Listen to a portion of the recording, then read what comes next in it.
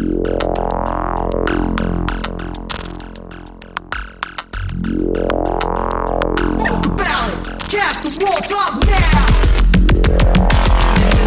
to Molotov Now, a podcast about taking action. In Molotov Now, we analyze and discuss news articles and stories of resistance from around the globe and connect them to our struggles here at home in Aberdeen, Washington. In the spirit of building solidarity between the rural and the urban, we hope to inspire direct action in the face of oppression and to light a fire to find each other in the darkness.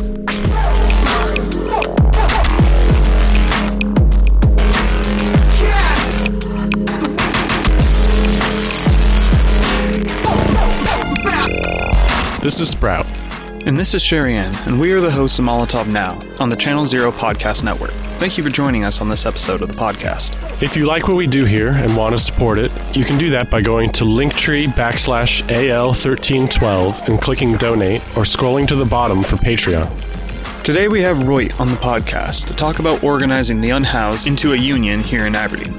Royt, an organizer and activist with the Industrial Workers of the World and various mutual aid efforts around the region, has been assisting with the local efforts to fill a need that has been identified in the community. Through tireless organizing, deep observation, and countless meetings, these organizers are attempting to revive a culture of solidarity unionism through the effective unionization of those living on the streets. Royt has also written a zine that we will be producing an audio version of today, all about this effort and its importance, entitled Organizing the Unhoused, an Organizer's Manual. When we return, we will be back with our monthly Radical News Roundup.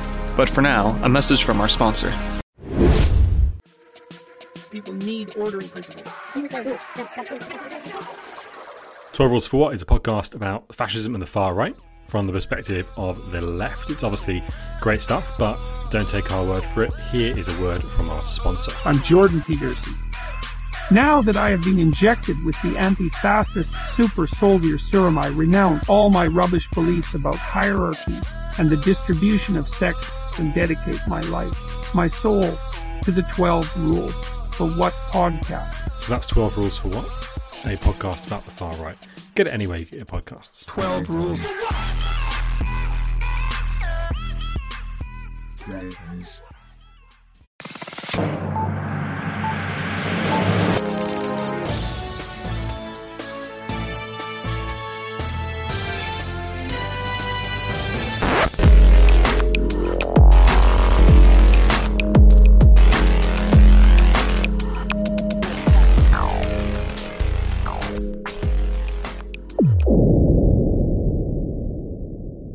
Upcoming events.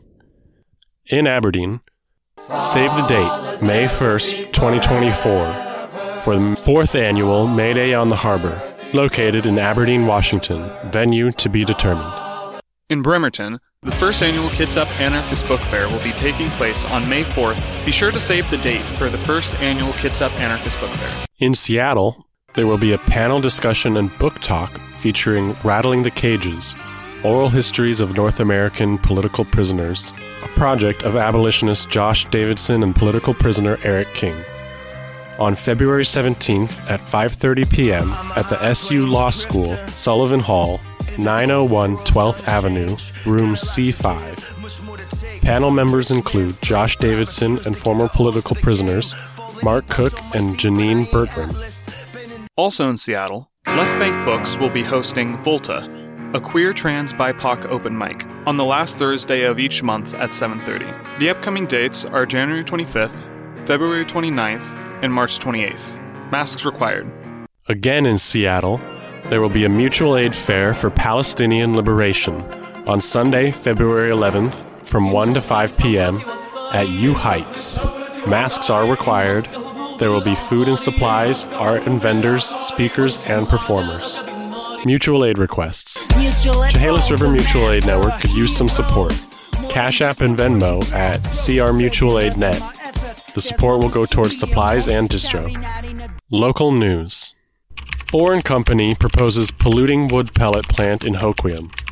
Many factories these days take wood slash and turn it into pellets for fuel. This has become a growing industry over the last 2 decades. A proposed wood pellet plant in Hoquiam, Washington is slated to churn out more pellets than any other in the state thus far. The proposed facility, the second in the area after one already approved in Longview, would be among the first industrial-scale wood pellet manufacturers in the Pacific Northwest. The recent push into Washington by this industry comes after establishing itself in the American South, then obtaining a foothold in British Columbia, and comes on the heels of the industry's push for the use of wood as a renewable fuel instead of coal across the world. This is a serious threat to air quality in any place where these plants exist. No precedent has been set for the pollution generation of these types of plants, making the job of the ORCAA, the Olympic Regional Air Quality Agency, very difficult when considering approving this plant.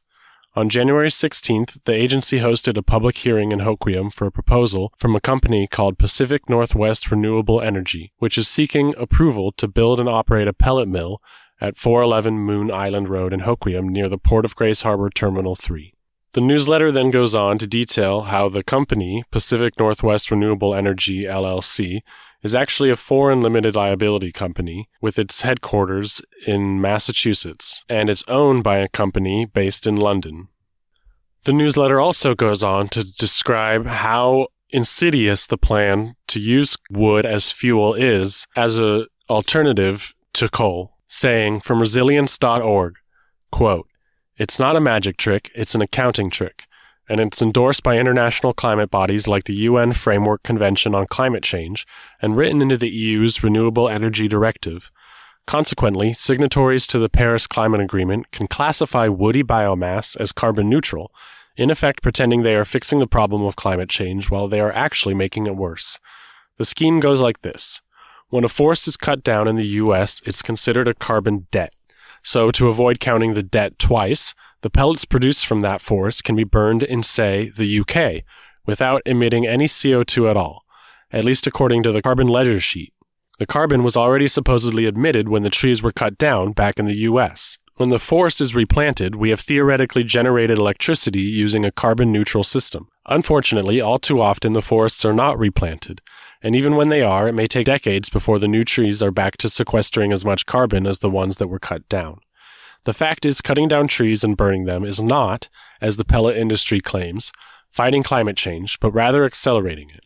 Still, massive government subsidies are propelling manufacturers to aggressively expand production." End quote. Health metrics are among the worst in the state here in Grace Harbor, meaning that this plant would expose some of the poorest, most unhealthy people in the state to unknown levels of pollution and noise. Concerns have been raised by citizens, politicians, and local organizations. Sam Davis, a scientist with the environmental group Dogwood Alliance, did a study that examined the demographics of counties where these types of plants were located. Quote, "We've looked at locations for all of the wood pellet mills and found that they were twice as likely to be located in environmental justice communities versus affluent white communities," Davis said in an interview.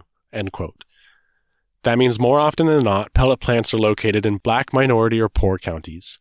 Compared to their state averages, more residents in these counties live in poverty, are unemployed, or receive SNAP benefits. Because pellet facilities release tons of pollutants into the air, they bring with them health risks for neighborhood residents. The gritty wood dust that settles on cars and outdoor furniture is something that locals complain about most often because it's the most visible discharge from the plant.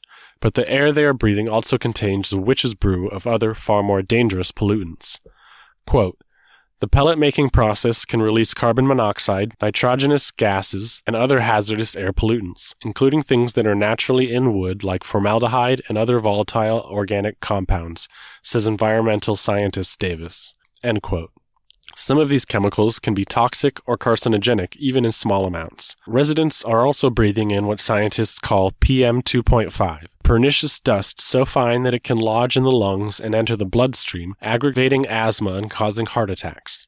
On November 30th, after 3 amendments to the application, the ORCAA issued a preliminary decision to approve it. According to the ORCAA, primary sources of pollution at the pellet plant would come from burning woody debris for heat and dust created from wood processing. For each source, the agency requires emission control technologies that reduce the actual amount of pollutants that reach the air. Based on the plant's potential to emit a certain amount of chemicals like carbon dioxide and particulate matter, the agency considers it a major source of emissions, although the project emissions aren't high enough to require a pre-construction permit from the Washington Department of Ecology. But a group of environmental lawyers says that the company, PNWRE, may have significantly underestimated the hazardous pollutants it will spew into the air.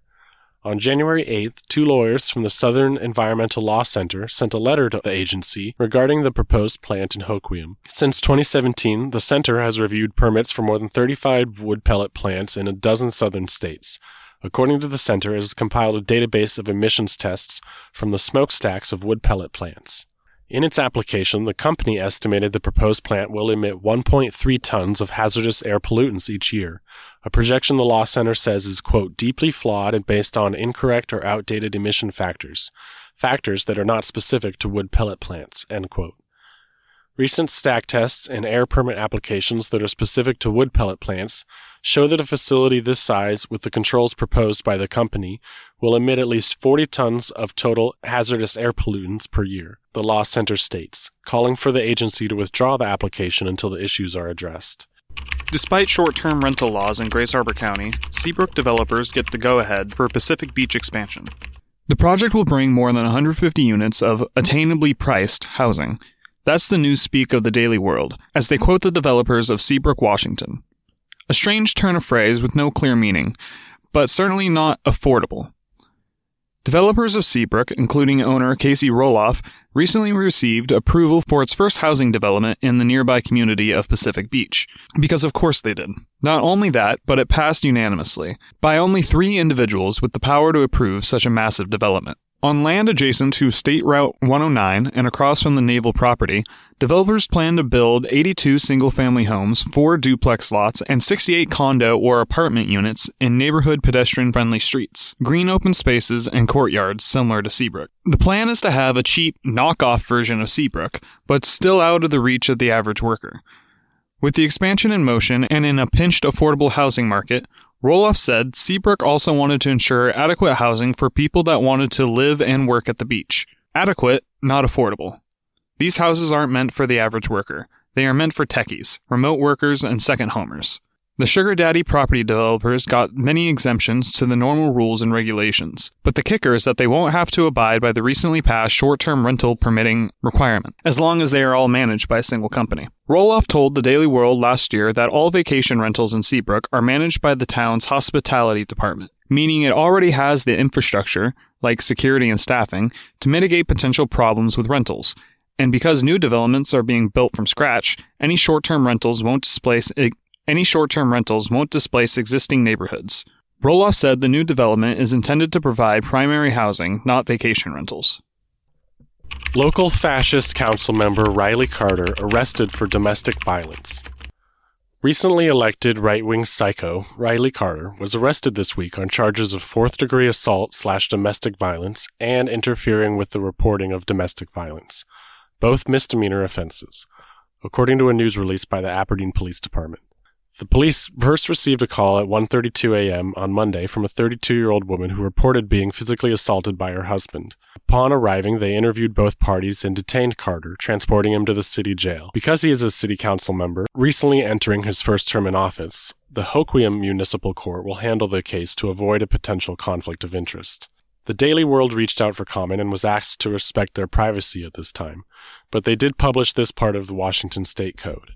According to the Washington State Code, quote, the conviction of a public officer of any felony or malfeasance in office shall entail, in addition to such other penalty as may be imposed, the forfeiture of his or her office, and shall disqualify him or her from ever afterward holding any public office in this state. An editorial note says, we support all survivors of domestic violence and do not believe that the state or the police are responsible or safe way to deal with such a pernicious problem. Mutual aid and community organizing can create strong bonds outside of the nuclear family, which disrupts abusers' attempts to isolate and manipulate their victims. We can create a society free from this oppression only if we first acknowledge all the ways that patriarchy contributes to the oppression of us all.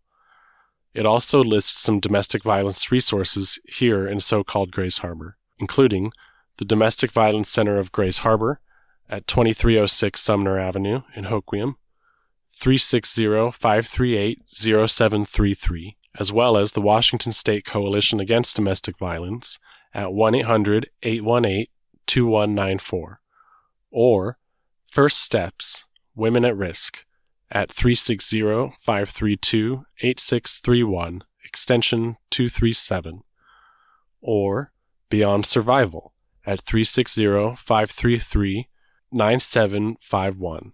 Or there is the Chehalis Tribal Domestic Violence Prevention Program at 360-709-1733. Or you can reach out to the Mutual Aid Network by texting 206-530-7806. Aberdeen City Council denies festival funding for new mayor's nonprofit. The Aberdeen City Council on Wednesday halted lodging tax funding for a nonprofit led by Mayor Douglas Orr to hold a pair of prominent art festivals in the city, with some councillors citing a broad city charter that strictly prohibits city officials from having an interest in city contracts. The vote came 2 meetings after a divided council sent back initial recommendations from the city's Lodging Tax Advisory Committee, or LTAC, to award funding for Harbour Art Guild, for which Orr serves as president of the board of directors, with the council requesting more discussion and information about a potential conflict of interest. Wednesday's council, which has since December 20th turned a handful of seats to Republican candidates, denied funding for the guild nearly unanimously, with only Scott Prado opposed to the motion and Liz Ellis abstaining. The vote was a tumultuous finish to Orr's first month as mayor of Aberdeen that put his new role as leader of the city at odds with the work that helped him get there. It also casts uncertainty over the future of the Rainglow Festival and Aberdeen Art Walk, annual summer art festivals downtown. The money comes from taxes imposed on hotel, motel, and short-term rental stays and must be spent for the purpose of drawing tourists back to Aberdeen. The LTAC committee that recommends funding amounts to the council is 5 members, including applicants, hospitality business owners, and the city's finance committee chair, in this case, Councillor Debbie Piericini. They cited legal concerns over conflict of interest and said they were guided by the city charter in coming to their decision. Many citizens complained about the decision, including Orr, whose response was as unstable and petty as always. He said, "If the council and the city doesn't want to have that kind of event and they don't want to do those kind of things, then that's on them. I'm not going to beg them to allow me to waste months of my time putting on an event that they don't want." Whatever happens, it seems these events are up in the air this year. And now it's time for a radical news roundup from other autonomous media organizations that we follow. Unicorn Riot is a decentralized, educational 501c3 nonprofit media organization of journalists. Unicorn Riot engages and amplifies the stories of social and environmental struggles from the ground up. They seek to enrich the public by transforming the narrative with accessible and non-commercial independent content. You can find the following articles on their website at unicornriot.ninja. January 8th, Marvin Haynes exonerated and released from prison after 19 years. January 16th, London, 200,000 protesters march against Israel's war on Gaza. January 17th, lions face starvation in Gaza's last remaining zoo. January 18th, 1 year since Tortuguita's killing, a reflection on our coverage of the movement against Cop City and the first eco-activist killed in the U.S. January 18th, Greek anarchist collective targeted by the state. January 19th, thousands of asylum seekers stranded along border wall near Sasabe, Arizona. January 23rd, Palestinian paints murals on rubble amid war on Gaza. And January 24th, protests against Smith Foundry. Ex-EPA scientist calls pollution regulations a smokescreen. It's going down, and you're invited for what they selling. We ain't buying. There is no running. There is no hiding. There's only fighting or dying. It's Going Down is a digital community center for anarchist, anti-fascist, autonomous, anti-capitalist, and anti-colonial movements across so-called North America. Their mission is to provide a resilient platform to publicize and promote revolutionary theory and action. You can find the following articles on their website at itsgoingdown.org. January 4th, anti-fascists in Ohio call for counter-demonstration against far-right rally on January 6th. January 4th, Hamilton New Year's Noise Demo Report Back 2023. January 6th, Report Back from Noise Demo at Metropolitan Correction Center in Chicago. January 6th, Rent Strike, Putnam tenants struggle over toxic levels of lead. January 6th, Statement on Sweep and Destruction of Black Lives Memorial Garden. January 9th, Blockades and direct actions in solidarity with Palestine continue to grow. January 10th, a report back from the New Year's Eve noise demo at at CMF Vacaville. January 10th. Drawing connections from Palestinian liberation struggle to American prisoners. January 10th. This year we free 'em all.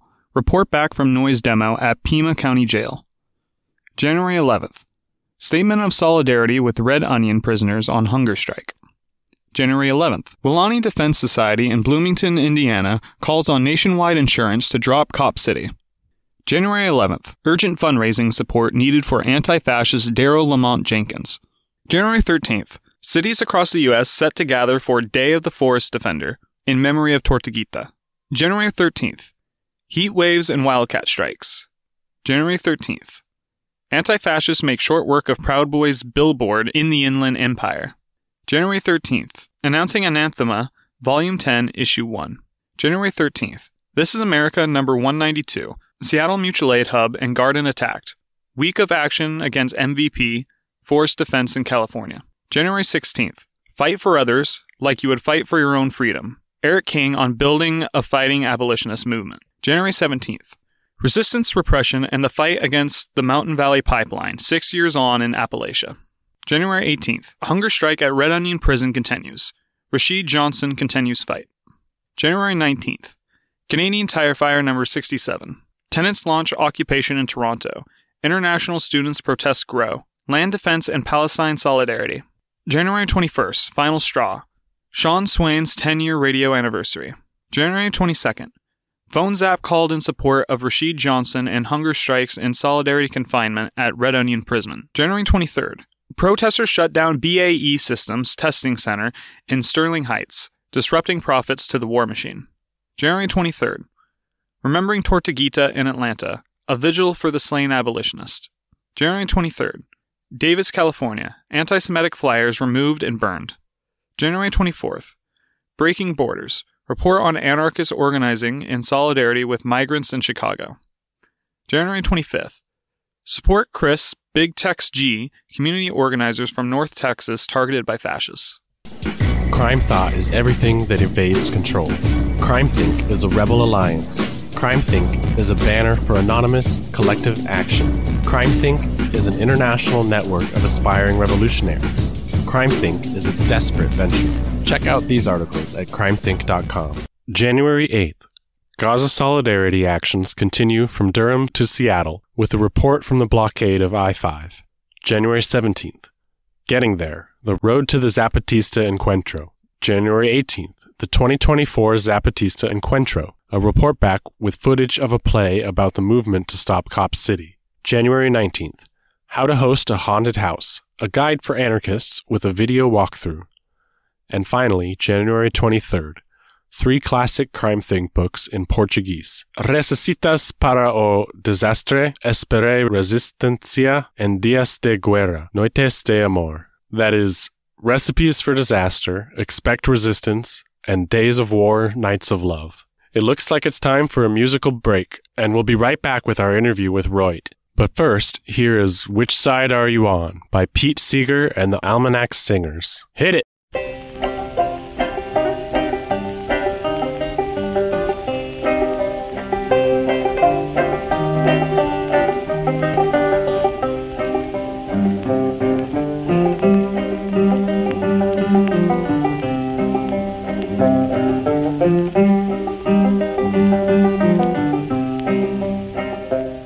Come all of you good workers, good news to you I'll tell of how the good old Union has come in here to dwell.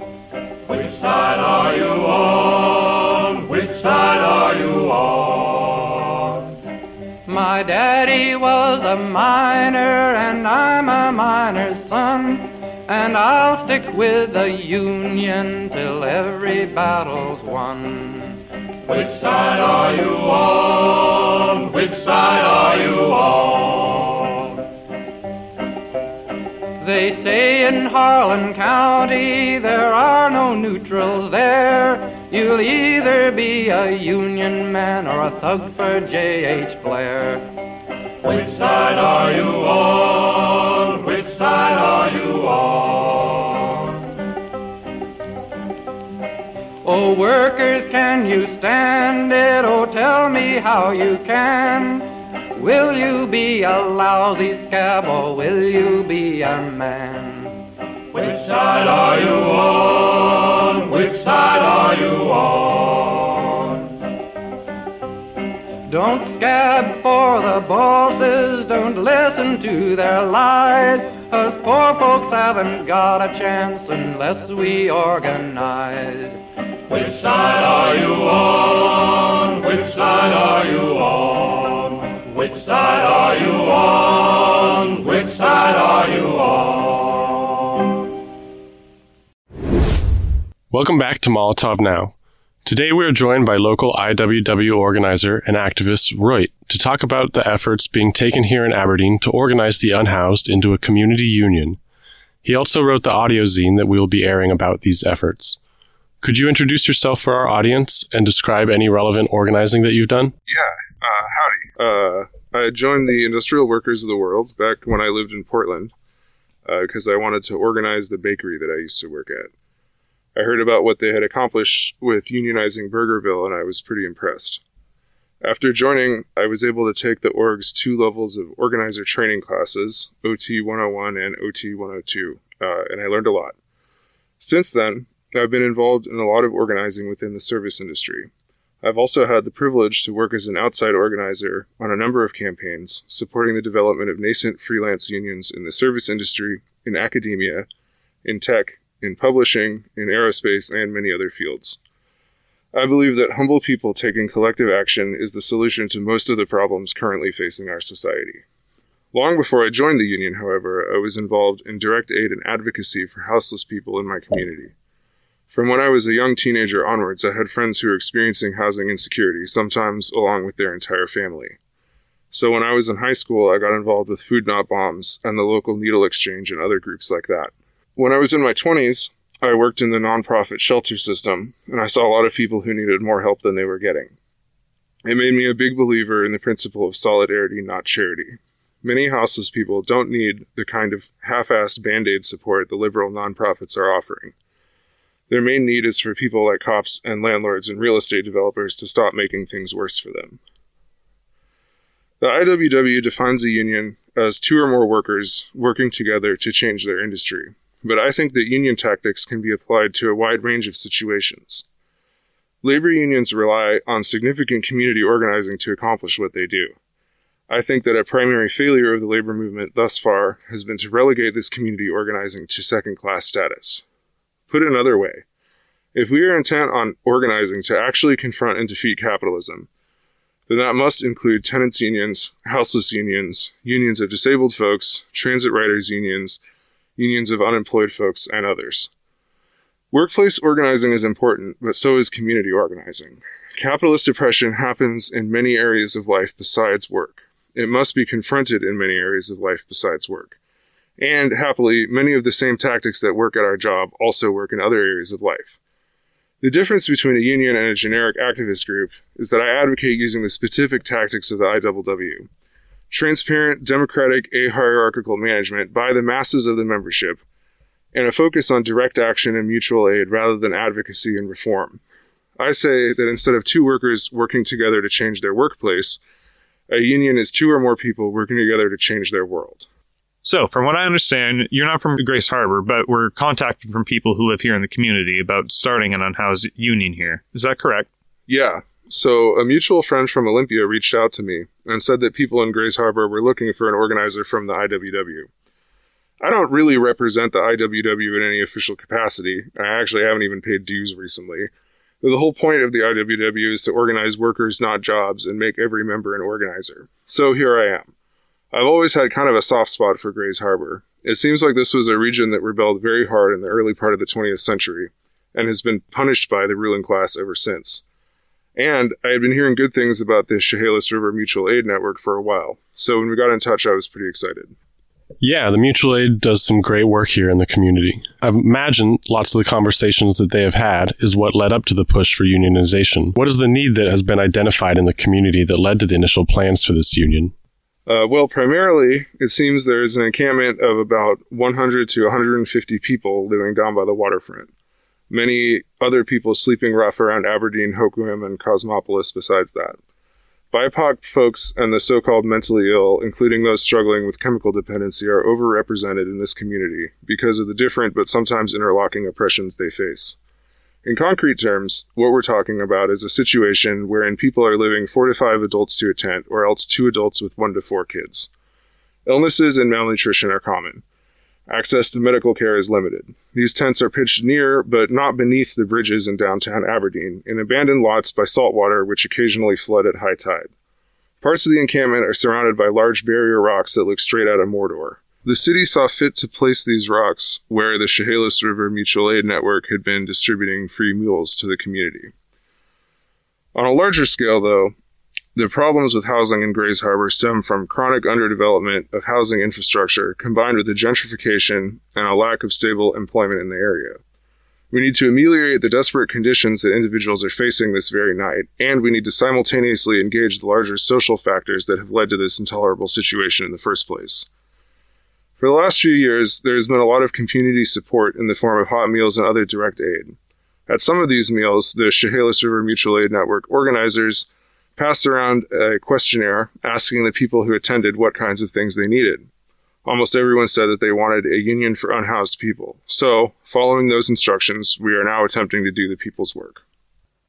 So it sounds like a lot of prior organizing has laid the groundwork for this campaign. What would you say the goals are for this new push of unionization of the unhoused here in Aberdeen? That is a great fucking question. My personal goal is to empower people who are sleeping outside to organize themselves as a community, and to support them in doing whatever they need to get permanent housing. I have some ideas on tactics and things that might work, but really we are attempting to do something here which hasn't been done before. So it will require new ways of thinking and organizing. And it is important that this campaign be genuinely led by people sleeping outside. I don't have a grand plan and a bunch of resources that I can wave my wand and save everyone in Aberdeen. I would if I could, and this is the next best thing I have for you. So, my short-term goal is to give unhoused people in Grays Harbor some tools to become organizers themselves. That's why I wrote this zine, and the plan is to hand it out to folks along with notebooks, pens, and other basic supplies so they can deeply observe and record what they're experiencing. To organize the community, we need to understand the community, and we need to have eyes and ears observing the community. The first wave of organizer scouts will investigate the real conditions of the community, find out who is living where, what they need, and what is the best way to get it to them. Once we have made these social charts of the community, we can decide where to best focus our strategic efforts, flexing the muscles of communicating and working together in ways very different from how we are trained by the capitalist system. We are going to ask people what they would change about their community if they had the power. Then we're going to organize the people so they have that power. I want to share with the community tools for democratic communication and decision-making that will allow the people to directly conceive and act upon their own goals. Once that happens, the aim will be to gain strategic initiative over the local ruling class and begin to enact large-scale, irreversible changes, such as decommodifying existing housing and building new housing. Ultimately, we will make it so that no one has to sleep outside in Grays Harbor. I don't think it's possible without directly confronting colonial capitalism. That's a beautiful goal. Not simply the eradication of the currently unhoused, as is the plan now, but true equity in housing, so that there are no members of our community forced to be unhoused in the first place. Aberdeen has a long and storied history of the IWW and unhoused organizing. In fact, this was where the Industrial Union took over the American labor movement in the early 20th century. The people of the region participated in major struggles for their beliefs and their rights, and were brutalized for it. Is this new campaign taking this history into account, and how does this history inform the decisions going forward? Absolutely. This has already come up a fair bit, and I expect it will come up more as we talk with the larger Aberdeen community. I've always been struck by kind of a great paradox of local history whenever I visit Grays Harbor. It's like people know about the history, but they also don't know. It seems like it's only spoken of in whispers. I've met more than a few old-timers out here who seem like crusty Republicans at first, but then once you get to know them, they're to the left of Machno. I feel like some bad shit happened here during McCarthyism that no one wanted to talk about with the following generations. But the Red Scare didn't completely kill off the memories of rebellious workers. Regardless, few people around here have a neutral reaction to the Wobblies, and I think it's interesting that the Union still has such a reputation in the Northwest after all this time. Since I don't know the Aberdeen community as well as some of you, I guess I'm not sure exactly how it will go. I will say that in the modern day, community safety is a huge part of our concern. The whole point of what we're doing is to make a safer, friendlier community where people can live healthier lives. I can honestly say that everything we're doing is part of an attempt to work towards a more peaceful and prosperous Aberdeen. I think a lot of people around here know bits and pieces of the story of the IWW's history, but few people appreciate how huge it was. The IWW directly operated cooperative mills and factories in Grays Harbor, around Willapa Bay, and in Olympia, Tacoma, and Seattle. In these mills and factories, the union democratically controlled hiring, firing, and all workplace policies. There were even logging towns where the union kicked out the bosses completely and operated their sawmills as cooperative industries. In the early 20th century, these IWW towns were refuges for Japanese, Indigenous, and Latine workers because the IWW didn't practice racial or gender discrimination when other unions did. During the Depression, and especially after World War II, the ruling class came down hard on all of this, closing up cooperative businesses and union shops with a heavy hand. And it's a large reason for the economic underdevelopment in Grays Harbor today. I think it's especially important that the young people around here should know the history of the radical struggles here and how that relates to the region's current economic depression. Yeah, I think education has been a very central part of the organizing that we have documented on the harbor. Getting people to connect with their history gives them the tools they need to reject the political labels that have been ascribed to them throughout their lives. It's so important that we commit to the political education of the region. We've had this population in our community for generations, but as a colonial settlement, we've been here an incredibly short amount of time. Because of that, we are able to trace the cycle of poverty that capitalism engenders to various stories that have been had within our families. Has the current IWW as a whole been supportive of the renewed interest in organizing this population? What kind of pushback has there been? So probably the biggest disappointment I experienced upon joining the IWW in the 2010s was realizing that they don't actually organize houseless and unemployed people anymore. And I have a theory as to why. In the 1950s, after the second Red Scare, the IWW was down to about 300 members. The core of the organization remained, but only as a kernel. Many old ideas and systems were left dormant during this period. The IWW did not grow again significantly until the later part of the 1960s, when an organization called Students for Democratic Society split due to FBI infiltration. The ones who weren't feds somehow networked the new left together with the old left, and joined the IWW old-timers holding it down in Chicago. This saved the organization, but it changed its character. The injection of largely middle-class and white college student organizers had the effect of changing the IWW from a mass-scale working-class organization to an elite middle-class organization. In many real ways, I think that the ILWU and a few other unions have remained more in touch with the radical working-class roots of the IWW than the actual current IWW does. I don't mean to sound overly negative talking about the union. These are just my honest impressions, and things that I wish people in the union talked about more candidly and less partisanly. Basically, today the IWW is undergoing a culture shift back towards its mass-scale working-class roots. There are some folks in the union, we call them wobservatives, who seem to like things the way they are, and I've never really understood that. But I don't want to compete or argue with them. I just focus on educating and organizing the people around me. It can be a problem, however, because it seems to me that these people and their workerist focus are the reason that the IWW no longer organizes houseless and unemployed people. They are very focused on procedure and making sure that people pay dues, and seem uninterested in people who they perceive as unlikely to pay dues regularly. Historically, it seems many IWW locals took the opposite approach and just didn't charge dues to people if they were unemployed. I think this makes sense. Today, several individual branches have made moves to stop charging dues from unemployed and/or disabled workers, and there have even been stipends to pay unemployed workers to engage in organizing.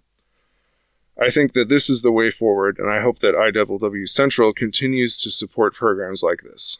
The mission of the IWW is to organize the working class industrially as an entire class. We have always accomplished this by organizing those that the traditional unions have deemed unorganizable. This group you refer to as Wobservatives sounds a lot like the old Union vanguard that was in place before the first push by what was then called the Overall Brigade, or Bummery, to organize the unhoused and unemployed. In the early parts of the century, this so-called Bummery basically took control of the IWW at its convention in Chicago and began fervently organizing among the travelers, unemployed, and unhoused. Listeners can read more about this campaign on our website. We've republished the article from the New Aberdeen Bulletin being put together by the New Aberdeen IWW. The IWW once said that its goal was to organize workers, not jobs. How can the current IWW membership be swayed into supporting this cause and living up to these lofty goals? I think your analysis of the history is basically correct. There have always been workerist tendencies within the union, and there will always be some degree of tension due to internalized classism within the union. I think that a large solution to this classism is political education, but there also just needs to be regular interaction between these different parts of the union. There is a lot to be learned from how the historic IWW dealt with similar situations. The real problem with the Wobservatives is their tendency to slow down operations. I believe they are and always have been a minority in the organization, and it seems like every day I have conversations with Wobs from different locals who are like, excuse me, but what the heck is Central doing? To be completely honest, I ran out of answers in 2020. Due to the influence of Wobservatives on a lot of the union bureaucracy, the IWW missed a lot of great opportunities to support tenant organizing, mutual aid networks, and the movement for racial justice in 2020. In my opinion, it hasn't regained strategic initiative since. For instance, the first Starbucks store that was organized in Buffalo, New York, was actually organized by former Wobblies, using IWW techniques, who had left the union because a number of high-profile Wobservatives said that Starbucks is too hot of a shop to organize. In labor organizing, a hot shop is one where there is a high degree of conflict between the workers and management. A lot of Wobservatives don't like to organize hot shops because the campaigns fail a lot. However, I cynically noticed that the Wobservatives campaigns also seem to fail a lot. It seems like organizing unions is just difficult. I also noticed that the IWW itself was initially formed by miners from the Western Federation of Miners, who worked in hotter shops than most of us can possibly imagine. Now, the Starbucks Workers United is actually larger than the entire IWW, with 385 stores unionized. Those could have all been IWW shops if the central leadership were more daring. IWW membership was consistently rising from roughly the 1970s until 2015 or so, at which point there was a massive upswing in membership. Since 2020, that massive upswing has been reversed, and the IWW now has fewer regular dues-paying members than it did when I joined. In a time of union ascendancy, when the so-called business unions are seriously talking about 4-day work weeks, the IWW can ignore these trends at their own peril. I don't really care one way or another, because I don't think that org splitting is inherently a bad thing, leftist hot take. The IWW didn't get big historically by having a lot of one-on-one conversations. It got big by affiliating with other unions. Almost as soon as the IWW was formed, a lot of the most radical members, Indigenous dock workers in Vancouver, BC, split off, forming their own organization called OBU, the One Big Union. They didn't disagree with the goals of the IWW, just how the IWW was going about them. And they said they could always reaffiliate later. And in fact, in the last few years, many IWW locals and incarcerated workers outreach committee chapters have done exactly that. The union isn't real. It's just all of the individual relationships between people in the union. The relationships are more important than the formal structure and always have been. In Marxist terms, I believe that the lumpen proletariat has always and will always leave the revolution. These were the people who historically made up the so-called Bummery or Overalls Brigade. Historically, they were traveling workers hopping freight trains, and today they're people facing housing insecurity in small post-industrial towns across North America. So earlier you mentioned some historical examples of the IWW organizing in the PNW outside of traditional labor organizing, such as running directly operated cooperative enterprises, even whole settlements where they kick the bosses out of town entirely. One could hardly imagine what a community ran by labor might look like. Could you talk about how the community organizing of the IWW of old showed itself in these settlements? Yeah, I mean, the main one that I know about is a town that is now a ghost town around here that's kind of about halfway in between Chehalis and Raymond. That's called Wallville. which was named after, one guy who ran the logging company back in the name was Walton, and the other guy was Somethingville. And so they put the two bosses' names together and they got Wallville. And there's most of the information that I know about this comes from a few friends of mine who live in the area who did a bunch of deep diving research reading the old newspapers that they have in Chehalis. There's a lot of cool old stuff to be learned from like local newspapers in this area.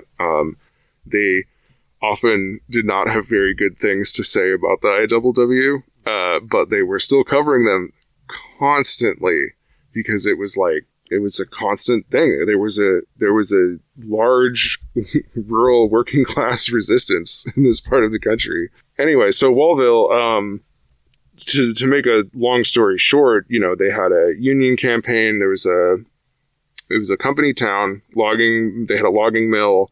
They had a short line railroad that went up into the hills to get all the logs. And, they had a bar and other things like that in the town. But the only way in or out was on the railroad. There wasn't like a road back then. So the union organized the logging mill and eventually got to the point where they were running everything directly. They kicked out the management and the bosses, and they were just making money selling timber products and splitting the money amongst themselves. So the whole town was just ran by the IWW. Yeah, I mean, essentially, yes. I wish that I knew more about specifically how they were operating, because what I've been trying to find is, and if anyone listening to this out there knows anything about this, help me out. What I've been trying to find is IWW records that talk about this, which may be a long shot because the entire organization was like 300 people in a box of files in Chicago in the 50s, right? So like basically all the old IWW records from that period are gone. However, there's a part of me that's like, I don't know, maybe there's something somewhere. I've been looking through a lot of the old archives and stuff and trying to find information about this and other towns. I don't even know the names of some of these other towns, but I've found all these like weird rumors. There was a lot of shit going on back then. So with Wallville specifically, the whole thing kind of fell apart basically because of the Depression. There was a large fire at the mill and no one would give them a loan to rebuild it, because they were like, oh, these are the weirdo anarcho-communists. Like, don't give those guys a loan. And so things kind of fell apart and people had to move elsewhere. And now it's a total ghost town. The only thing that's left is there's some of the foundation of the sawmill itself. And as I said earlier, the only way in or out was on the trains. So when the white people in the town died, they would their bodies would be taken on the train to Chehalis and buried in the graveyard there. But there were also a lot of Japanese workers there because the Wobblies didn't practice racial discrimination. They would tolerate them, unlike all the other towns in the area at the time were like no Japanese people. So the only other thing that's still out there besides the remnants of the sawmill is there's a small Japanese graveyard that's out there that has like maybe a dozen graves or something. They're all the gravestones themselves are all written in Japanese, so I don't know what they say, but I don't know. It's a very interesting spot to go to. It's kind of right off the highway, and I don't know. It's an interesting little piece of history because like all that stuff really did happen out here. Like people were like freeing space and kicking out the ruling class, and no one talks about this. The people in the union don't talk about this. Whenever I talk to people in the IWW about this, they're like, what? And I'm like, yeah, no, like this happened. It's interesting. I mean, it's something that needs to be researched more, I'm sure there's all kinds of old stuff in the old newspapers out here. And I don't know, like maybe some old timers know some stuff that I would love to talk to them. I don't know. Yeah, that sounds like a fun project for Sabo Media, actually, is cataloging some of these local histories. If anyone in town or in the area who's listening would like to get a hold of us and talk about any of the history that they're aware of in town, you can do that at sabo_media@riseup.net. And we appreciate that quite a bit. Well, certainly organizing this population is going to pose its own unique challenges, as opposed to a workforce, and will require its own set of tactics. What kind of thought has been given to what measures would be effective in pressuring the city, for example, into capitulating to your campaign's goals? I think that we need to be studying community organizers from a wide variety of different contexts. What worked historically and what's working right now. Not just unions, but also groups like the Black Panthers and the Zapatistas. Ultimately, I believe that a strong, organized community will be able to work in its own self-interest and change realities on the ground in ways that the city government is not only forced to accept, but actually welcomes as positive change. The Zapatistas talk about cultivating a situation where the people talk and the government listens. In the IWW, we talk a lot about flipping the script with bosses and managers. By inverting power dynamics in unexpected and unpredictable ways, we can accomplish things that may seem now distantly unlikely. Ultimately, I would guess that few people want the status quo to remain in Grays Harbor. Something has to change. If we form a group of people, a union, which has the clearest understanding of the local problems, then we can clearly articulate the most effective local solutions. If we can solve real problems for the masses of people, they will recognize the honesty and effectiveness in what we are attempting to do. Our power is based in the community, not the government. When the people can form and clearly express their own collective will, nothing can stop them.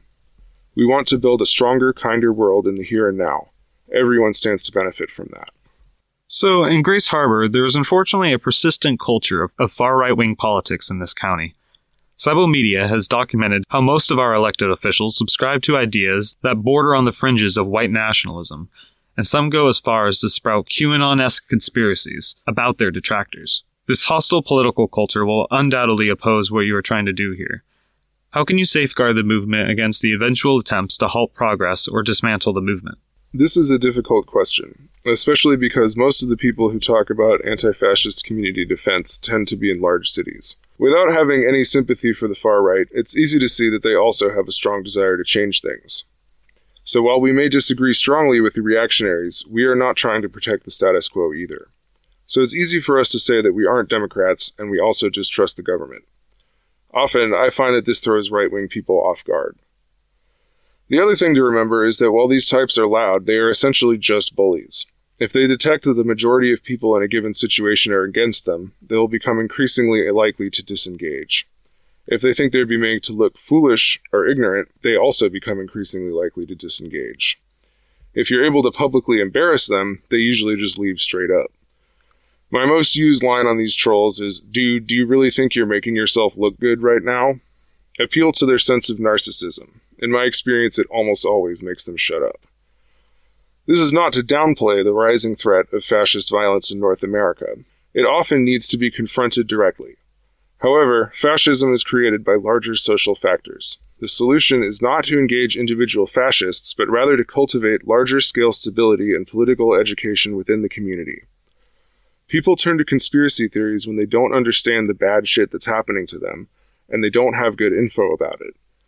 The ruling class doesn't want us to have good info about how our communities are working. That's why we have to go around and talk to people directly and take notes. Ultimately, what I think we should be doing is focusing on building a culture of community care. No one wants to live somewhere with tents on the street. The conservatives just have limited vision and blame the individuals who are sleeping in tents. But the real fault lies in greater social factors, the interactions between government regulations, real estate developers, and large-scale property holders. Making people aware of this and giving them words and tools to describe what is happening to them in late capitalism is fundamental. I think most people want change, but they're not sure what to do. The ruling class wants them to feel powerless. People need clear plans of action. They also need better ways to communicate with each other. Capitalist culture encourages us to feel atomized. It discourages us from supporting each other by making us feel like no one will have our own back when it's our turn. Often, it prevents people from having our back in real ways. If we build a culture of mutual trust and respect throughout the community, through building a good record of actually solving problems for people in the community, then there's no telling what will happen. Yeah, that component of culture building is crucial. So what can be done to build that culture of mutual aid and solidarity in our community? I feel like I almost sound like a broken record, but political education and practical solidarity. Learning together, encouraging people to self-learn, and proactively solving problems for each other. We need to show people in Grays Harbor a better path and then walk it with them. No more and no less. A lot of people are cynical about organizing to make things kinder in such a cruel world. But it's harder to dismiss people with idealistic-sounding words when they are also on the ground, hearing the people's concerns and proactively solving their problems. No one is coming to save Aberdeen except for the people who are already here. No one is going to tell you it's time to free yourself. Only you can decide when that time comes. Bluntly, the bosses, along with their police and their bureaucrats, have failed this region by any metric. We have to do better. I believe the community can and will do better.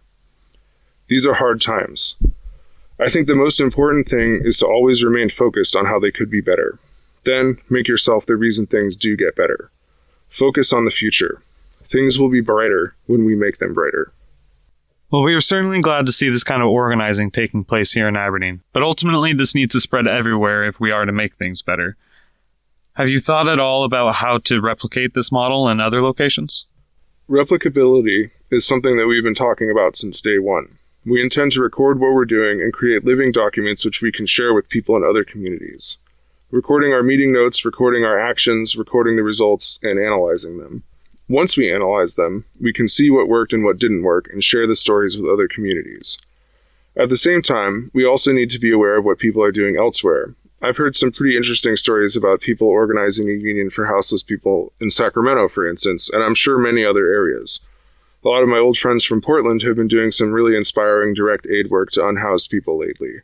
I'd like to learn more about all of these projects, network together, and share what works. So if people want to learn more about this type of organizing and keep up with the latest from here in Aberdeen, or if people want to read or download and print the zine, where can they find it? Yeah, I don't know if we even figured that out yet. I just wrote it, and I was focusing on getting physical copies into people's hands, because so many unhoused people have irregular access to phones and computers anyway. We should host it on your website, though, I guess. You're better at the social media stuff. Yeah, we'll do that. There are already a few articles detailing some of the deeper history that we've skimmed today, and future plans for the local union up on the website sabomedia.noblogs.org, as well as the new website aberdeeniww.noblogs.org. Sabo Media will be co-publishing the new bulletin produced by the Aberdeen IWW on our website so that our audience can stay up to date with what's going on this invaluable campaign. We can probably host the zine at both websites. And now, we would like to debut the audio zine, Organizing the Unhoused, an Organizer's Manual. But first, we have a musical break with I'm Gonna Join That One Big Union by Woody Guthrie. Hit it!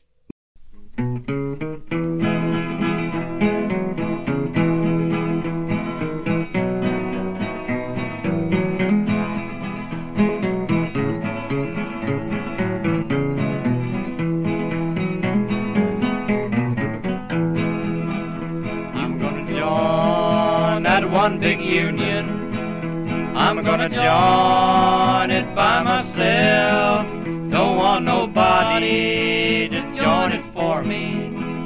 I'm gonna join one big union by myself. And if that road gets rough and rocky, and the hills get steep and high, we will sing as we go marching, and we'll win the one big union by and by. You've got to join that one big union, CIO. You've got to join it by yourself. Everybody here will join it with you. You've got to join a one big union by yourself.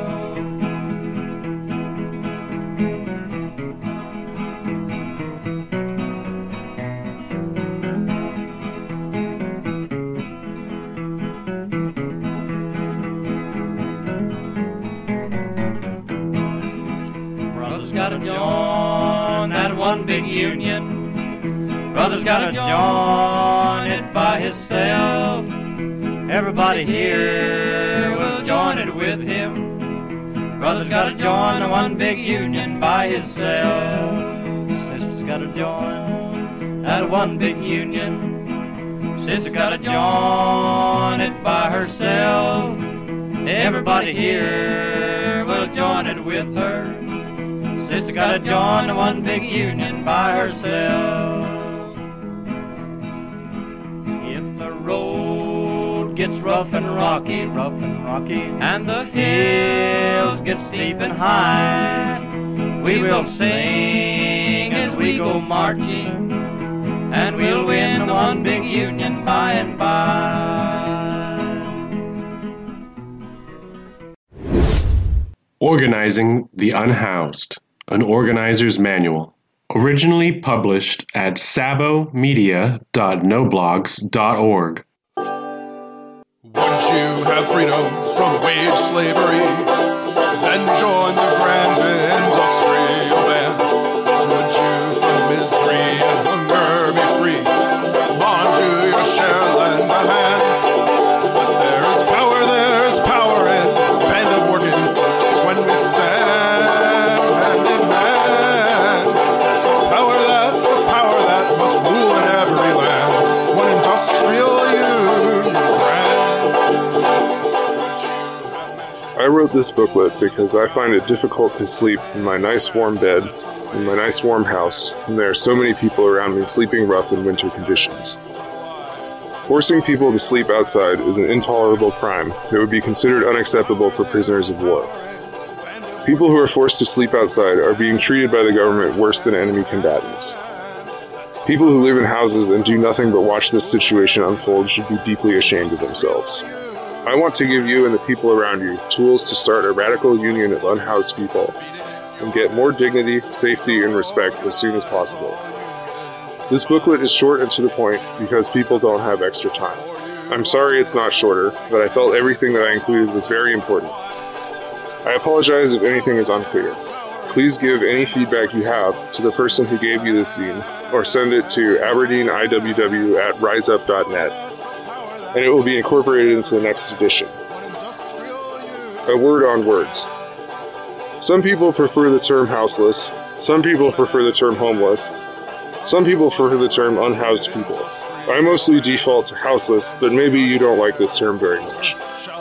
That's okay. I'm just some guy. Don't put too much stock into what I say.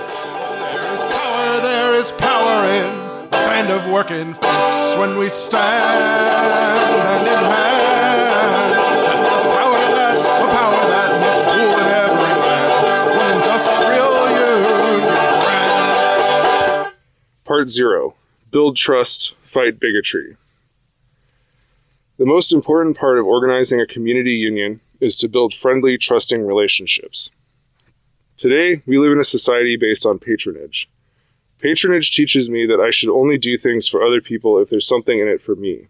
It also teaches me that we don't have anything in common. We're all merely individuals in competition with each other.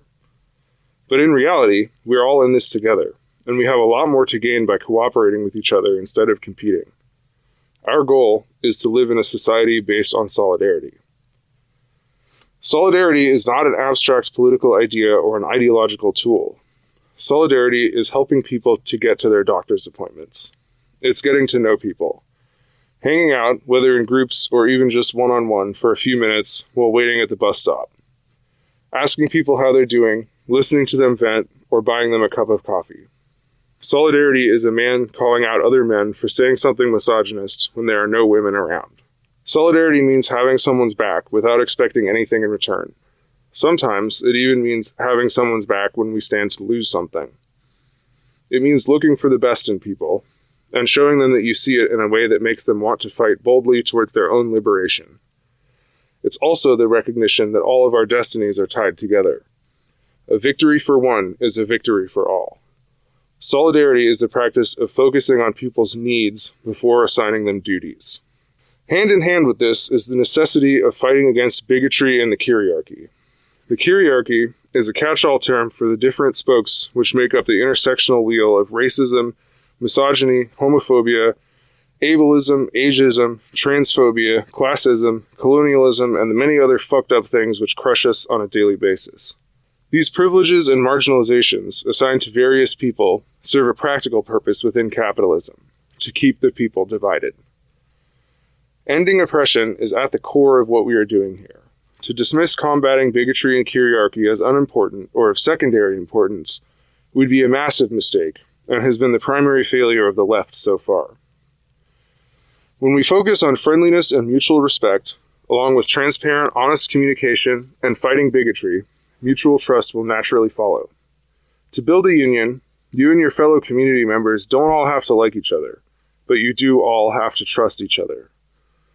None of the information in this booklet will be useful to you if you cannot build a group of people who trust each other. But with trust in each other and a plan of action, nothing can stop you. Part 1. Start asking questions. Why start a community union? Organizing together is the most effective way to turn the balance of power in the community towards the people. If you want more control over your daily life, cooperating with the people around you is the fastest way to get there. What is a union? A union is two or more people working together to change their community. A union doesn't need recognition from the government, nonprofits, or other unions. Although these things can be good long-term goals, the very first unions obviously didn't have them. Early unions started from small groups of people, deciding they had had enough, that something had to be done, and that they were the only ones who were going to do it. No one told them to do it. In fact, a lot of people told them it couldn't be done. They did it anyway.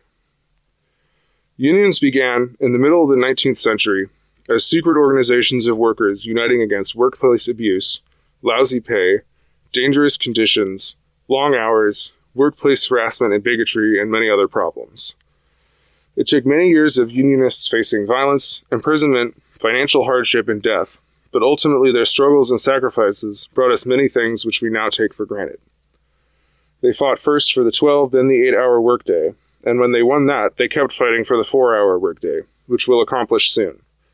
From the creation of workplace safety standards and retirement plans to the end of child labor and legal racial gender discrimination in the workplace, the historic labor movement achieved massive advances for working people, some of which still benefit us today. In the early 1920s and 30s, a union called the IWW, Industrial Workers of the World, organized houseless and unemployed folks under the principle of organizing workers, not jobs. Strong unions controlled hiring and firing across their whole industries, started direct aid programs for community members, advocated local federal governments, and built apartment buildings for their union members to live in. This was cut back by the ruling class with the Red Scare in the 1950s, and then the Reagan-era attacks on labor in the 1980s. But we can have all of this again when we build a new, stronger, resurgent union movement. All it takes is a few secret organizations taking a stand against capitalism.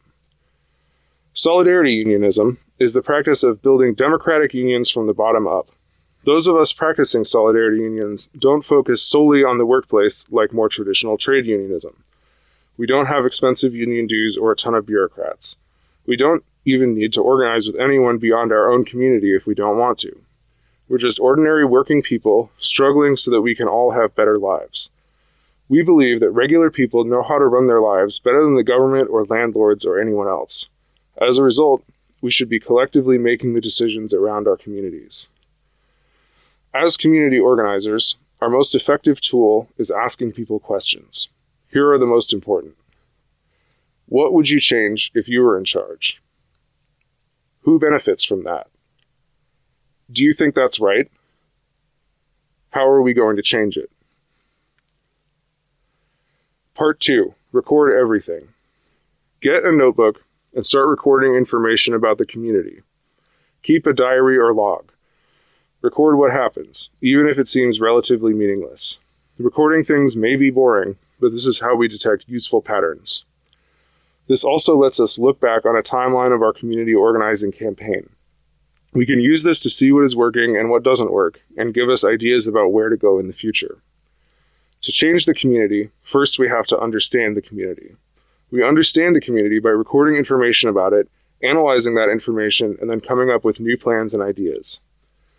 The strength of a decentralized community union is in turning all of its members into member organizers. What do organizers do? We read, write, think, and talk. We learn about the community so that we can act strategically to help the community in the biggest ways.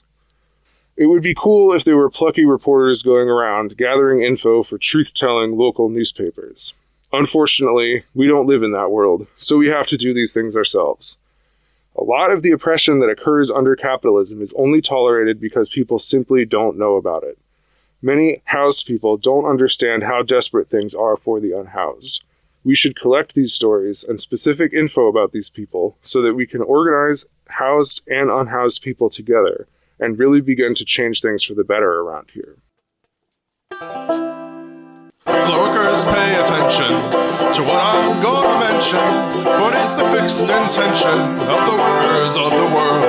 That we should all be ready, true-hearted, brave, and steady, to gather round our standard where the red flag is unfurled. Where the Fraser River flows, each fellow worker knows they have bullied and oppressed us, but still our union grows. And we're gonna find a way, folks, shorter hours and higher pay, folks, and we're gonna win the day, folks, where the Fraser River flows. Part 3. One-on-ones and meetings. A one-on-one is just a conversation between you and a community member. This is one of the main ways we build the union, especially early on. In a one-on-one, you should ideally be talking 20% of the time and listening 80% of the time. Also, it shouldn't last for more than about an hour. In general, 2 hours should be a hard limit for any union meeting. Using time wisely is extremely important. We're all already tired. We should be humbly and respectfully grateful for this time and respect our community members' strength for taking time out of their day to show up and make the world a better place. Don't drink a bunch or smoke hella weed or anything silly like that. We don't want anyone to get overly bold or agree to something while they're drunk and then feel manipulated later. We're not hanging out either. We can hang out immediately afterwards, but make a clear space for an organized conversation about the community. Coffee or tea and snacks are great if you can manage them. Sharing food and music builds trust between people. You should take notes at a meeting. A meeting is different from an informal conversation because a meeting has an agenda beforehand and notes taken and distributed afterwards. These are both important as they allow people who may not be present at the meeting to participate by reviewing the notes later and submitting items to the next agenda, and also just to form an important record of what decisions have been made. Larger meetings. Ultimately, the point of having one-on-ones with community members is to start having large community union meetings. Union meetings should be somewhat formal and have an appointed facilitator and separate note-taker. The facilitator is not in charge, presenting information or telling anyone what to do. Rather, the facilitator is there to do things like taking stack, supporting the group in staying on topic, using time wisely, and addressing the role of privilege dynamics in the group. The note-taker is there to record how people voted and write clear notes to communicate relevant information, what happened at the meeting, to people who aren't able to make it. These tasks are crucially important to building unions and ending oppression, and should be undertaken by fair, emotionally aware people. But to avoid the development of harmful power dynamics, these positions should also be regularly rotated. Ideally, everyone in the union should learn all of the skills involved in running the union for redundancy and transparency. Quick note about taking stack. Taking stack is a tool of democratic decision-making which we typically aren't taught in this oppressive society. Here it is in a nutshell. If someone decides they have something to say during a meeting while someone else is talking, they raise their hand. The person who is taking stack then writes down their name. When the person who is currently speaking is done, the stack taker calls on the next person on the stack to speak. A so-called progressive stack involves pushing people with traditionally marginalized identities and perspectives to the top of the stack, above those whose perspectives are more dominant in our culture. This can be a great way to make arrogant white dudes less likely to derail shit, while encouraging those who are wary of speaking up due to the constant bigotry in our society. However, a progressive stack must also be approached with care, as it also involves necessitating that people out themselves as queer, trans, disabled, an immigrant, or marginalized in some other invisible way that they don't wish to be public about. Progressive stacks can be contentious and or alienating to some people, but enacting their spirit, if not their letter, is ultimately crucially important to building a culture of liberation. A lot of how you proceed here depends on the character of your specific community. As you can see, this is why choosing a good facilitator to take stack is important. You need to find someone who is aware of both privilege dynamics and people's emotions. An in-depth analysis of these methods is beyond the scope of this booklet, but it's worth reading about. It's also important to, if you can, offer childcare so parents can participate in the meetings. If you can afford these things, having food and coffee or tea at your meetings is extremely cool and will make your campaign stronger. Getting to the point where you can afford these things from regular donations and or union dues could be a good first goal. Looping in with food and drinks, a larger meeting should start and end with some kind of group-centering exercise that contributes to a sense of community and welfare between the people present. This will look like very different things in different workplaces and communities, but it's really important to build trust and unity in the group. Union meetings are as much about building emotional connections as practical concerns. A meeting needs an agenda. It's good to set up the agenda in some kind of Google Doc or something so people can contribute to it in the lead up to the meeting. An agenda means discussing and determining concrete goals and outcomes of previous actions. Start and end on time. Informal talking is okay afterwards, but don't make hard decisions. A meeting is not a conversation because a meeting has notes on a facilitator. A conversation is not a meeting because it is not transparently accessible to union members not present, and it is thus not a space for formal democratic decision-making. When you begin discussing an agenda item, decide how long you will talk about it. I recommend actually sticking to it by using a timer. It's rare that agenda items truly need more than 10 minutes of discussion. Use meeting time wisely. It is possibly the most valuable resource we have. Encourage people who are generally long-winded to keep it short, and support people who are usually staying quiet to speak up. Build a culture that supports progressive attitudes towards questioning narratives, uplifting traditionally silenced perspectives, unorthodox thinking, and liberated, nonviolent communication. Face conflict with serenity and trust. If your meetings are regularly going beyond 2 hours, they need better facilitation. You're not going to accomplish much with poor facilitation, no matter how much time you spend in meetings.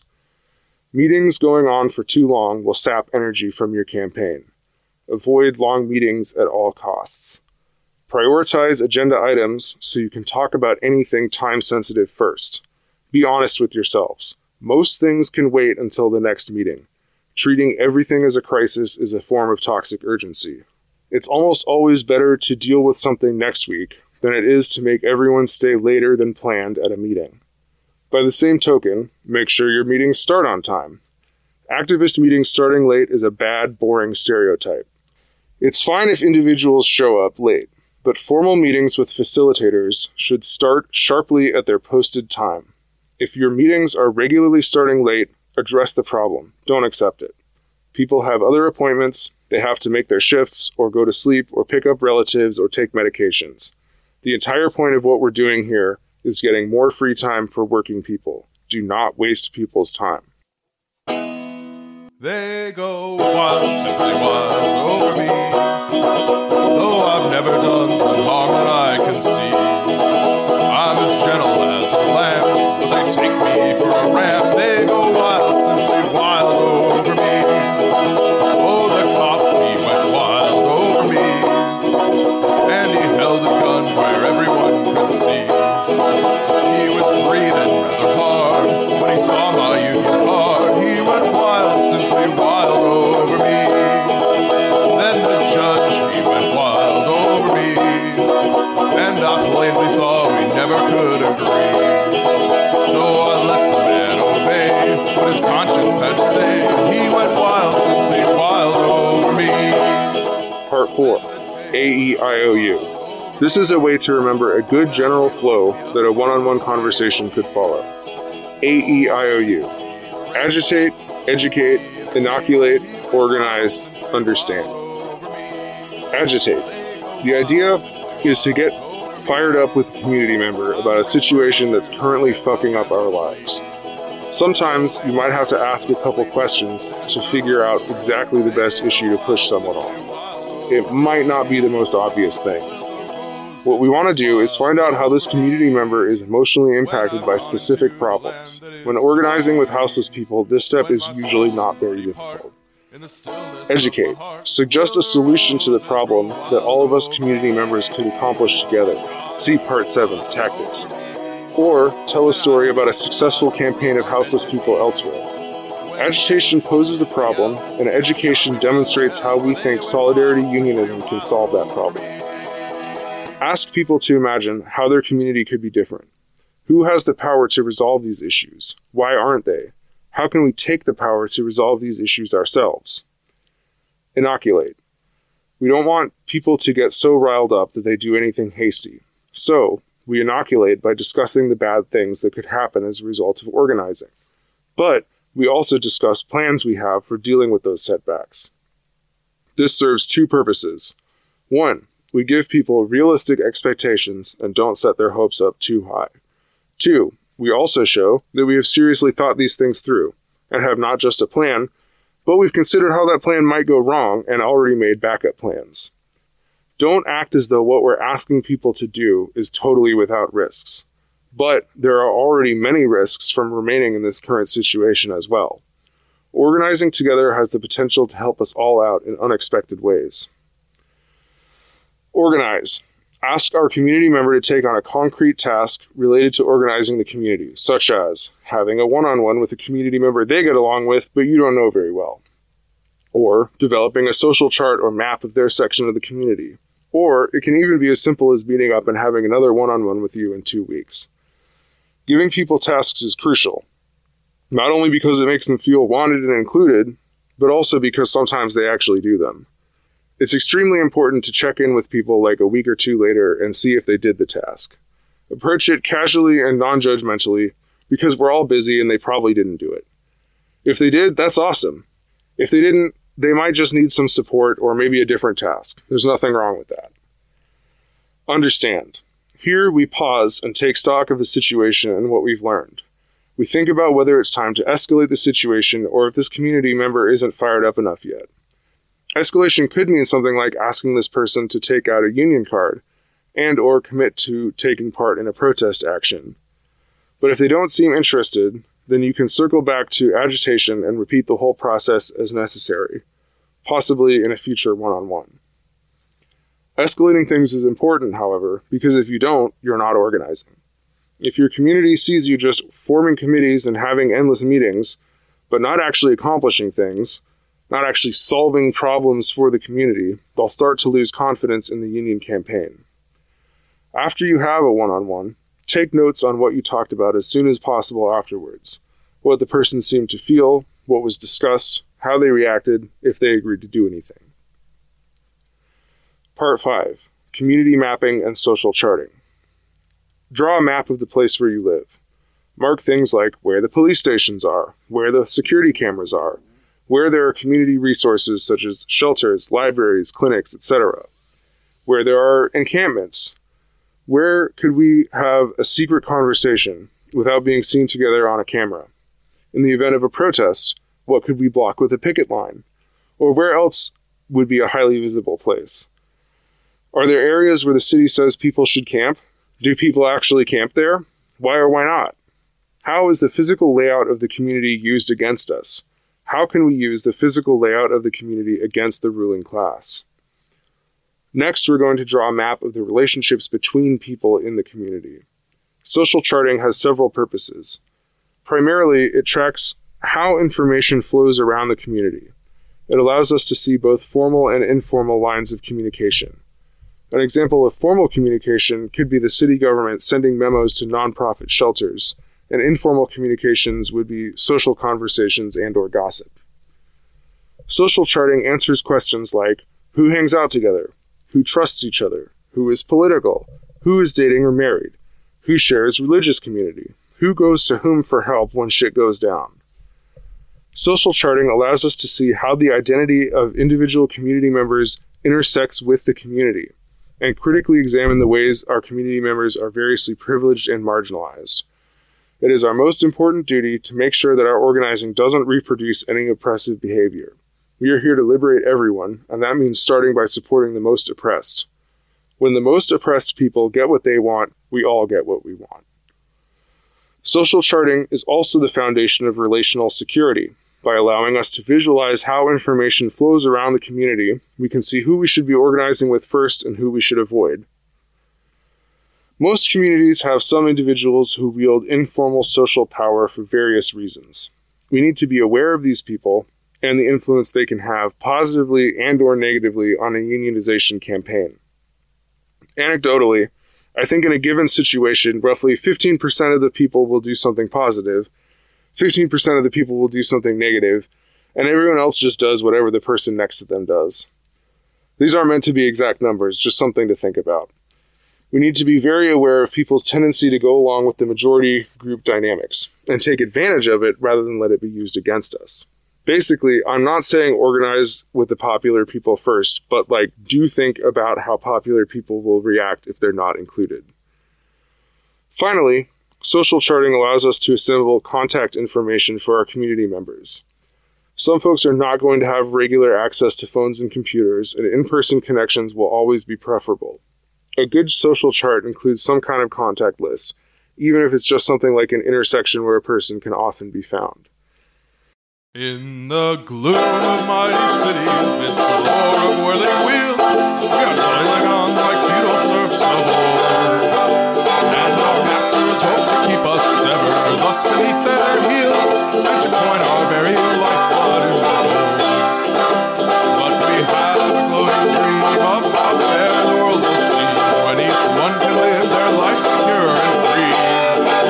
When the earth is owned by labor and there's joy and peace for all in the commonwealth of toil is to be. They would keep us cowed and beaten, cringing weakly at their feet. They would stand between each worker and their bread. Shall we yield our lives up to them for the bitter crust to eat? Shall we only hope for heaven when we're dead? Part 6. Escalation Strategy. When planning, performing, and analyzing an action, consider the following. Issue. What is the specific, immediate problem? Demand. What could be done to fix the situation? Who has this power? Why is it not already being fixed? Goal. What is the desired outcome? Is it growing the campaign by showing strength? Is it setting up the local government to deny reasonable requests so they look like assholes? Target. How are you going to make the target do what you want? What is the most effective path to that goal for the least energy and resources? Participants. Organized community members who are actively taking part in the action. Witnesses. Other community members who aren't in the union campaign, including bystanders, anyone who may be present but isn't directly involved. Results. What happened? Did you win or receive an acceptable good faith counteroffer? Follow-up. After the action has taken place, follow up with the participants and witnesses and see how the action impacted them. Also, follow up with the target to ensure that they keep any promises they may have made. Also, think about what you would do better next time. Escalation. If the demand is not met, what steps will you take to increase pressure on the target? Different tactic? Same tactic, but with more participants? Same tactic, but with a different target? Etc. Part 7. Tactics. These are arranged roughly from lower intensity to higher intensity. Think about things like this. Would the target be more upset by a procedural legal challenge or by being publicly embarrassed? Would talking shit on the internet help or just annoy them? Would they be more uncomfortable with people flyering outside of their workplace or outside of their home? Would it be better to file some kind of appeal to a higher government authority or to occupy a local government building? Be cautious. Be smart. Don't get caught. Public shaming. Leave shitty reviews all over the internet, social media, etc. Reach out to local businesses and community orgs, flyer, post signs, attend city council meetings, protest outside the mayor's house, anything you can think of. Make sure your messaging is clear. Phone zap. Organize as many community members as possible to call into your target at the same time and complain about the same issue. Could also be an email zap, text zap, social media zap, etc. Information acquisition. Pretend to be someone you're not, on the internet or on the phone, And people might give you very different information than if you approach them genuinely. As just one example to get you thinking, a boss might say all kinds of interesting shit to someone they think is a sympathetic journalist that they would never say to their own employees. Think laterally. Someone I know outed an infiltrator by calling the guy's parents and pretending to be an insurance salesman. They were thrilled to brag about their son, the FBI agent. March on the boss. Get a large group of people together and interrupt whatever your target is doing, ideally in a highly public and embarrassing fashion. Present them with a list of demands signed by as many community members as you can get. Be dramatic. Boycott. Call for community members to stop supporting a business or businesses until your demands are met.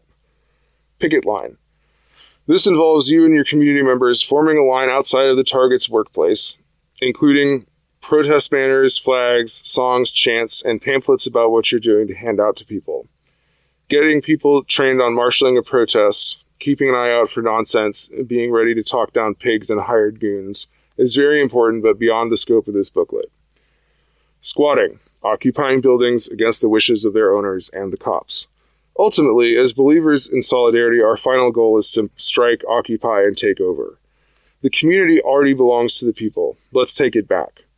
Do whatever you and your community members think is necessary to achieve your union's demands. Make up new tactics, outsmart your targets, and inspire the rest of us. Part 8. Stories. Besides asking questions, the next most important tool we have is telling stories.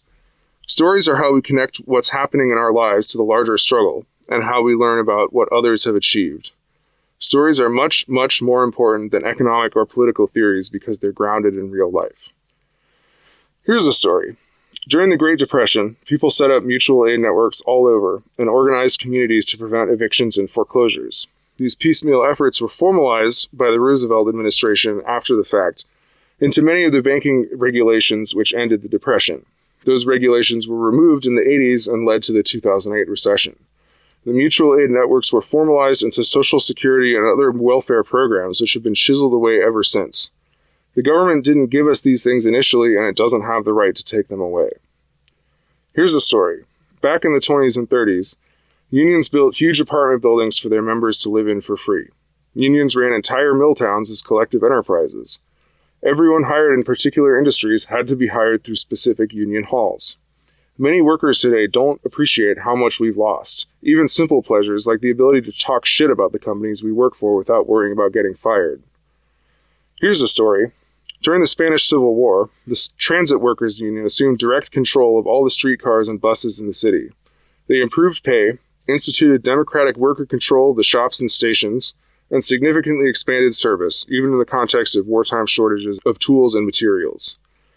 There are relatively few stories of successful organizing amongst houseless people. We need your help to make more. If we organize community members to the point where they are organizers themselves, then they can go on to start campaigns of their own, possibly in new communities. We are a light, fast, hard-hitting resistance to the ruling class's slow-moving authoritarian bureaucracy. We are black cats who thrive on fucking shit up from the shadows. Every day there are more of us, and we're winning. Part 9. Marxist Economics for People Without Jobs. Back in the day, a guy named Karl Marx wrote a lot of interesting shit. Later, a guy named Big Bill Haywood shortened it to, if one person has $1 they didn't work for, someone else worked for $1 they didn't get. That's most of what most people need to know about Marxist theory. We don't need jargon to know that bosses and landlords are assholes. We don't need theory to know that our families deserve to live better. And we know how to run our communities better than theorists who have never even been here. The problem is already that we're being told what to do, and our society develops fucked up situations because the people who are telling us what to do don't understand us. I have no time for a new system which keeps telling people what to do. I'm not against theory, but most people on the left massively overemphasize it. Putting things into practice is much more important. Oppose book worship. If you must study theory, you should at least study it in groups. We need more strong social groups capable of autonomous group self-education, and we need fewer highly educated individuals accomplishing nothing alone. If you don't own some company or a bunch of houses, and you're not a cop or a corrections officer, you're in the working class. We, the working class, built all of this shit. All of the houses, apartments, schools, roads, factories, cafes, and shops. Without us living in the community would not exist. But almost all of us have people barking useless orders over us, with no recourse for true justice. I think we can take control of our lives and make everything better. We built all of this shit, but we didn't build it to be broke next to billionaires. We didn't build all of this shit to live in vans and tents. We didn't build all this shit so the military could blow up kids in Southwest Asia with flying robots. And we definitely didn't build all this shit to die in a climate change-induced superstorm on our way to some fucked up warehouse job that we had to pee in a jar to get in the first place. Instead of a world of free housing, landlords take a high portion of our money simply because they are owners and already had enough money to buy a home. This is a backwards situation wherein people who don't work steal money they don't need from people who do all the work. Capitalism is essentially the belief that since it could be difficult to address this kind of theft, we should just give up and let bribery rule our entire society, and the least corrupt people will somehow rise to the top through some method which is never fully explained. I think that's bullshit. I think all of our lives would be better if we didn't live in a system that glorified greed. I think all of us in our hearts know that we not only deserve better, but we can do better. What do we have to show for all these years that we've struggled? How long is this going to go on? Was it right that your ancestors struggled hard all their lives just to die broke? Do you want to struggle like this for the rest of your life, just to be broke? Do you want the next generation to struggle like this for all of their lives, just to still be fucking broke? The union's inspiration through the workers' blood shall run. There can be no power greater anywhere beneath the sun. If a force on earth is weak, Capitalism tries to make us feel foolish and small. but the union makes us strong. For not having a better attitude, for being houseless, for not being a self-starter, for not going to college, or if we did, for not studying the right degree. In short, for not working harder to build up other people's shit instead of our own. And that as a result, we deserve the treatment we get. But no one deserves to be treated like this. No one deserves to be poor. No one deserves to live without access to basic necessities. No one deserves to face bigotry. No one deserves to be arbitrarily ordered around and humiliated. No one deserves to be exposed to disease, or unsafe temperatures, or toxic chemicals, or predatory businesses, or uncompassionate shelters. No one deserves to live in this fucked up society. So we have to change it. We aren't weak people being held down by the strong. We are strong people being held back by the weak. Part 10. What next? Our ultimate goal is total liberation and social revolution through economic democracy. Mass worker control of all workplaces, tenant control of housing, in short, community control over communities. We look forward to building a democratic and participatory planned economy capable of meaningfully responding to climate change by decolonizing so-called North America. This means workers firing all of the bosses and managers and pigs and landlords, closing the banks and stock markets, disallowing people to price gouge food, water, clothing, and housing. If the community controls the way these things are produced, then we can end the market-enforced scarcity, which keeps 1 in 5 children in the U.S. going to bed without enough food on the table, and where at this very moment, over 1.5 or 2 million children are houseless. We can and must leave this world of precarity behind. We want to see workers directly voting to determine their workplace's budget, operations, salaries, schedules, policies, hiring, firing, and discipline. We want to see no people without houses, and no houses without people. In short, we want, for the first time ever, to give everyone the right to control their own destiny. There is no reason to let these assholes control our lives. We have the power. All we have to do is love and respect ourselves enough to take back what already belongs to us. I came to organizing because I spent my whole life bailing on things and running away when they didn't suit me. Jobs, relationships, scenes, cities. Embarrassingly late, I realized I could never run far enough. If I wanted to live to see the stronger, kinder world, which stands tall in my dreams, then I had to turn around and fight. Beyond the information in this booklet, I don't know what needs to happen next. And that's partially for you, the person reading this right now, to figure out. I don't know your life, your community, and there are many things about both which are totally unique. I don't know exactly what you need to get free, but I have absolutely no doubt that we will get free together. I promise you that in our lifetimes, we are going to build a world without fear, The fastest way to get to that world is by doing things which have never been done before. Please fight the system. There are other rebels out there.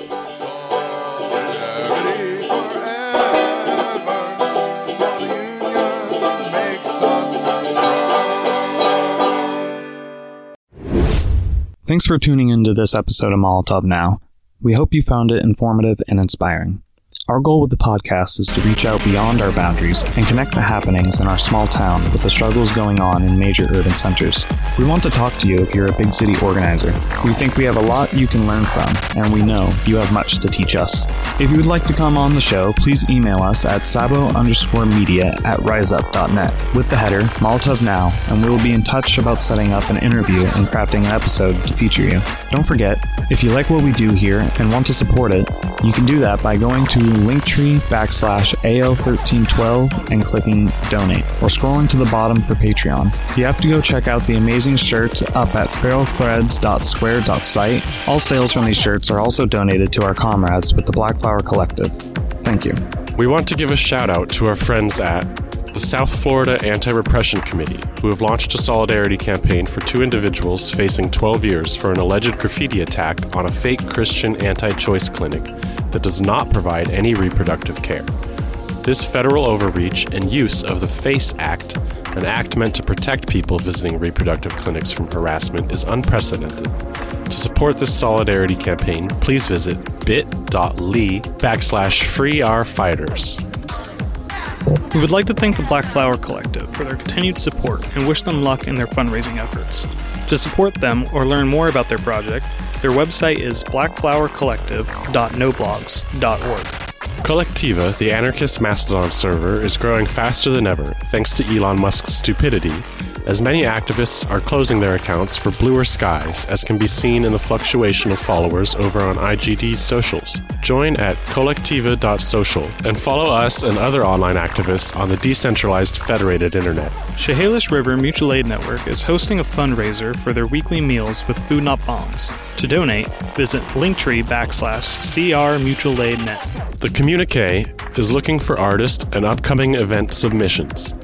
Please write to sabo_media@riseup.net to submit your entry. We would also like to say thank you to Pixel Passionate for producing our soundtrack. Please check out their website at www.radicalpraxisclothing.com and check out their portfolio in our show notes. And of course, thank you to the Channel Zero Anarchist Podcast Network. We are proud to be members of a network that creates and shares leading critical analysis, news, and actions from an anarchist perspective. Remember to check out Sabo Media's website for new episodes, articles, comics, and columns.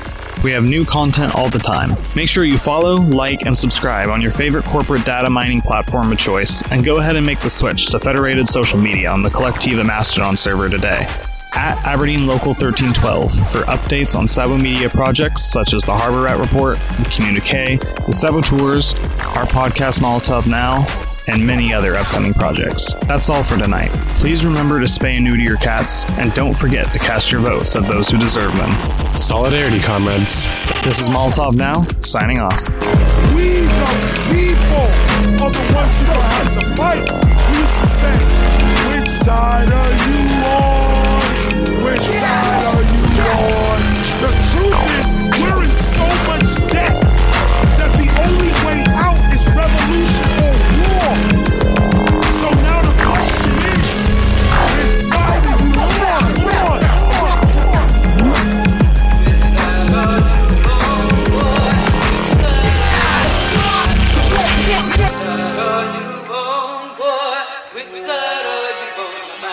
See, before I draw the line, let me welcome you close to all the folks who knew Obama sold the people a hoax. Gave the money to suckers while our community's still poor.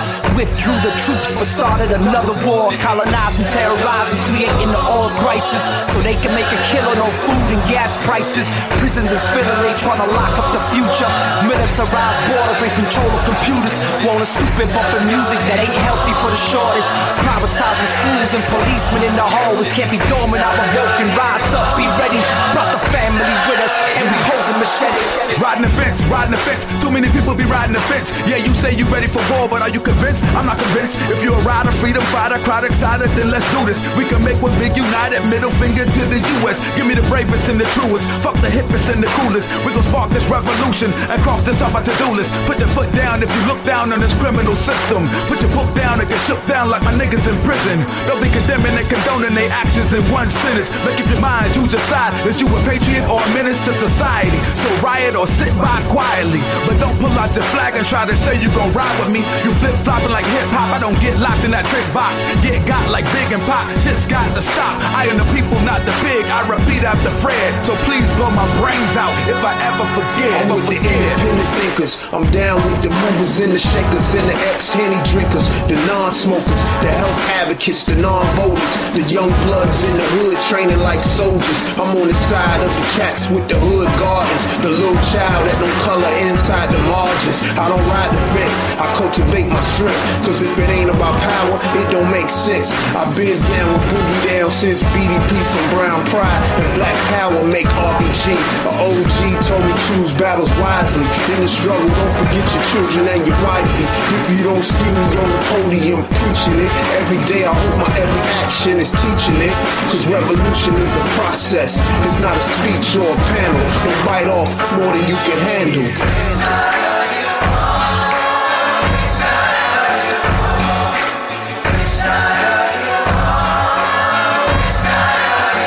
Shot City, Palestina, Venezuela, the South Bronx, baby. Yo, I still rock hard like slingshots in Palestina. Con todos los estudiantes por educación gratuita. I'm with workers uprising and the right to unionize. We ain't crossed the border, so you better legalize. I'm with La Peña del Bronx. I'm still with Victor Toro, cause gentrification is polluting my borough. So bro, never. South Bronx forever. Decolonize the block, make your neighborhood better. I ain't down with the rich, I'm more Richie Perez. Don't talk to grand juries or cooperate with feds. I'm with students, doctors, janitors, teachers. We need living wages, but they don't believe us. Monida, Barretto, Spofford, Hunts Point, my hood, I love. We join forces, forming our deck, taking over buildings, rebel Diaz for the children. Politics to sickness, streets express symptoms. Caught up with a quickness, big business pimps them. Scholars play the simpleton, fools play with wisdom. Who will stand and fight back? Who will play the victim? Trials and tribulations, injured generations. Stolen history and outsourced innovation. Babel Tower fell, tribes are at war. The battle story's not represented in the score. The game's fixed, most of the faces and names switched. Credit stolen for art, science, religion, language, technology, philosophy, and with strangers. They paid in Haitian for the knowledge of the ancients. Power in words, actions, guns, swords. Aim Panthers, brown berets, young lords. Pick a side, one sickness, one cure, one love, one blood, one world, but one war.